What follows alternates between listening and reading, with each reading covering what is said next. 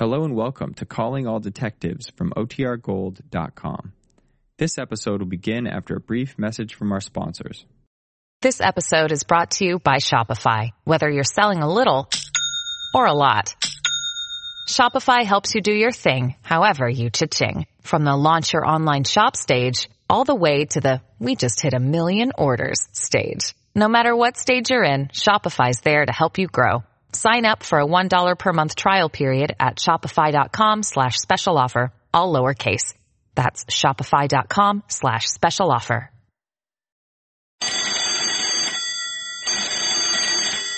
Calling all detectives. It's hard enough to catch an ordinary criminal. But how would you go about capturing a man who kills people to do them a favor? That is the problem on this page from my casebook. The casebook of Jerry Browning, private detective. A private detective like me, Jerry Browning, gets to visit many strange places, but none stranger than the recesses of the human mind. It had been a rough night. About 3 hours earlier, Lieutenant Dawson and I and about 30 cops had cornered Red Wilkins, a bank robber who'd boasted he'd never be taken alive, and who made good his boast. Don't ask me why.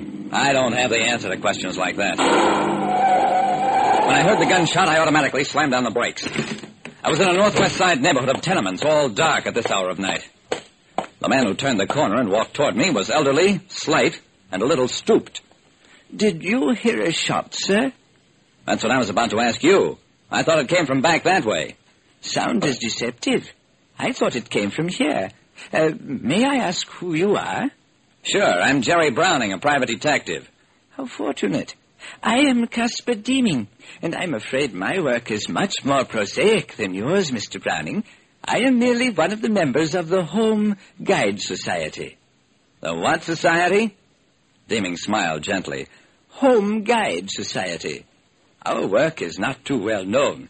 We seek out and find persons who have, in a sense, lost their way home for one reason or another, and we persuade them or help them to find their way home. Well, I've run into many peculiar organizations in my day, and this one wasn't as peculiar as some. The old man offered to help me trace the source of the shot, and for about half an hour we walked up and down deserted streets and alleys. Found nothing. It was almost 2 a.m. when I left Caspar Deeming at a street corner and drove on home for a few hours of badly needed sleep. The next morning, I read in the paper that a hobo had been found shot to death in the doorway of a northwest side apartment building. And when I looked in the telephone directory, there was no such organization as the Home Guide Society. Near the scene of a murder, I ran into an old man who claimed he was a member of a non-existent Home Guide Society. Lieutenant Dawson listened thoughtfully as I told him about my encounter with Caspar Deeming. Well, Jerry, this bum that was killed was about 30 years old, plenty husky, and probably as smart as most hobos. Even assuming that this old man you describe has any reason for killing a hobo, I don't think he would have had the chance. I got up. Okay, I just thought I'd mention it for whatever it was worth. Sorry I bothered you.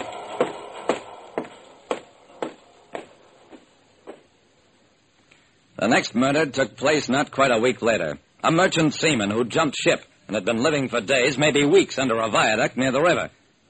2 days after the seaman's death, Fish Market Nellie, an old harridan who lived by what you could beg from Market Square merchants, was found in an alley behind a wholesale produce warehouse. There were 2 bullets in her back, and she died without regaining consciousness. And when the killer struck less than 24 hours later, Dawson's face was gray and haggard as he walked into my office. This is horrible, Jerry. We got a 4th murder on our hands in less than 2 weeks. There's a 19-year-old girl come here from Connellsville to go to a business school. She arrived yesterday, went out looking for a room, and about 10 o'clock last night we found a body on a park bench, shot to death like the others. What have you done about it? Dawson mopped at his brow. I've got every man on the force looking for this old guy you saw, this Caspar Deeming.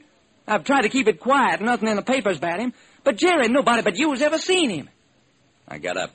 Dawson, maybe you've been too quiet about it. I've got an idea. It's weird, but we're up against a weird killer. Come on.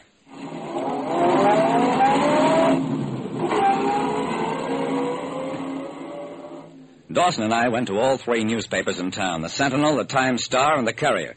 I inserted identical classified ads in the personal columns of all papers. The ad said, "Lonely man, far from home, feels he has lost his way, seeks guidance and inspiration. Address Jerry Browning, 518 Lawrence Terrace." Dawson wasn't happy about it. But, Jerry, this Casper Demon knows your name. You told it to him. He'll never rise to bait like this. This is just the first try, Dawson, and I've got a reason for giving my right name.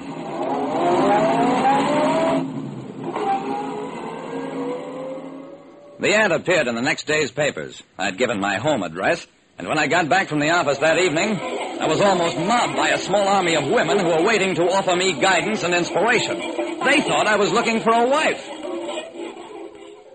The next day I changed the ad to read, "Can a man who has lost his way home find help from those who are familiar with the road?"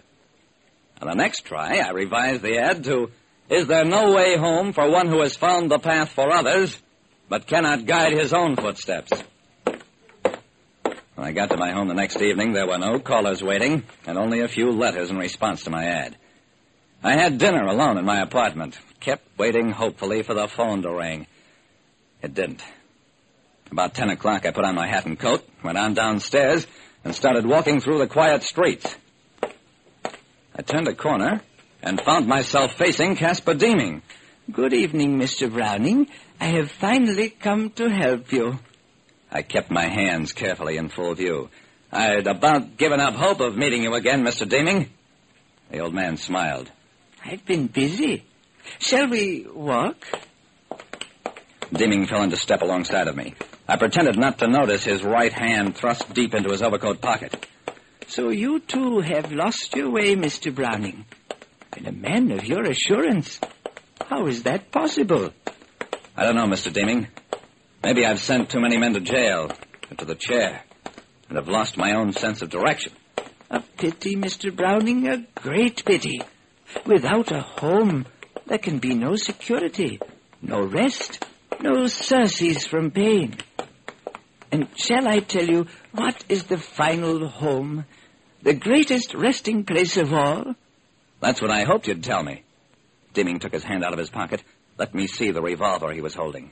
The ultimate home is the grave, Mr. Browning, the sweet oblivion of death. And I will help you find it as I help all lost souls. The shots came from a car a little way down the street, and they caught Deeming in the chest and arm before he had a chance to fire at me. Yeah, Dawson had been trailing me in a police car as we'd arranged days ago.